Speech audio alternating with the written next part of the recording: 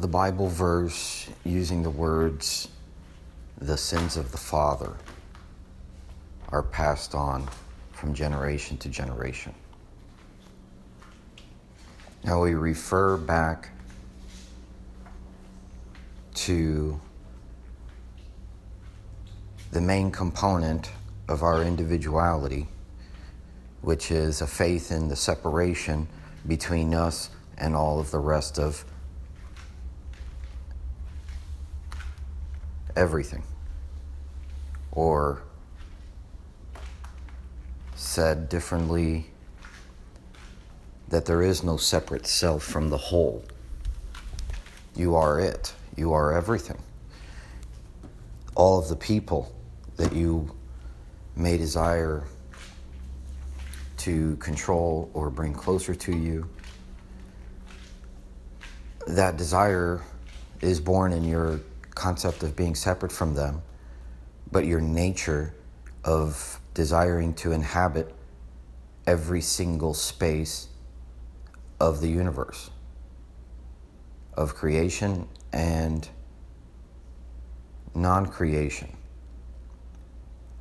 It's non-creation that sounds like, or non-existence conceptually, or I guess there's a non-conceptual existence also. So in any sense, or nonsense,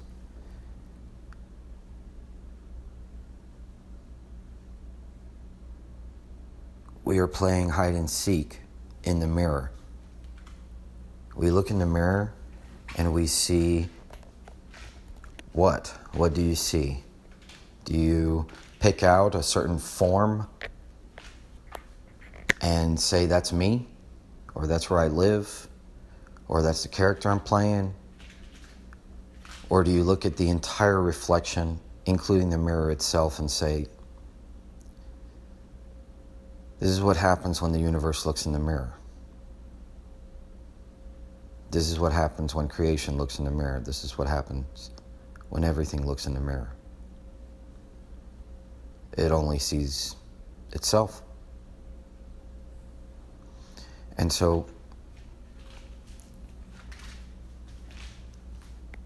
now taking a long jog back to the sins, we think, well, what is it that was passed on to us that we just don't see?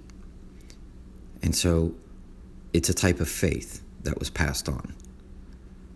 And possibly up till now, it's a blind faith. You don't even know what it is that's driving you. I would say that my grandmother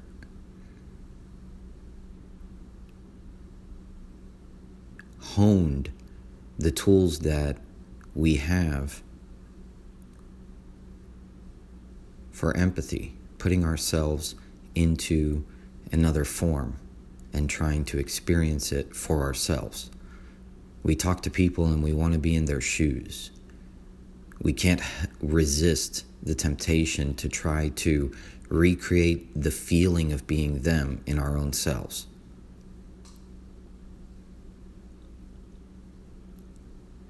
And what this ends up becoming is a desire that becomes a desire to control. And as people come near, we want to get in their shoes. Not everyone, but especially people like family members or people that come to us in a way that we see as an opportunity for that. I really, it's tough exactly. Don't know exactly. Just wanted to record this idea.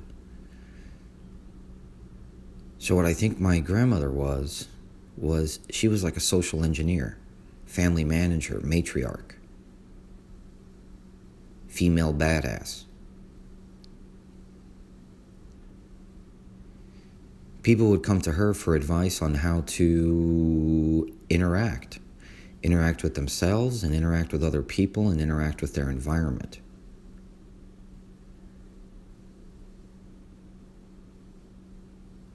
And if there is a faith that is passed on, because obviously this came from her, one of two things, either a very strong faith in the separation or a very strong faith in the connectedness. And I mean like almost extreme. One is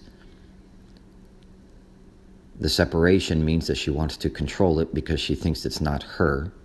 And then the connectedness wants to extend that sensation of body, expand what is the body, our area of control, our kingdom, your toes to your nose type of stuff. Your body. We like the idea of extending the experience of having a body into other bodies. I know this sounds wild, but this is what characters who are controlling are really trying to do or manipulate. They're trying to expand their domain of control. And oftentimes, it includes controlling other people's domains.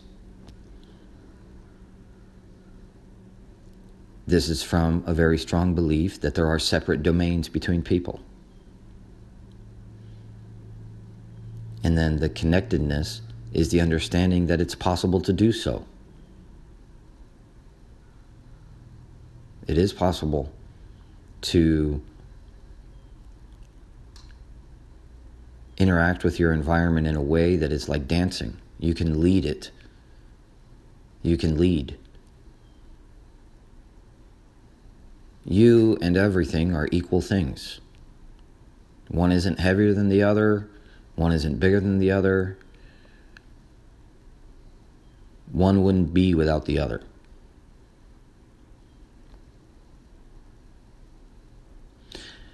And it's through seeing this that we can possibly resolve this original sin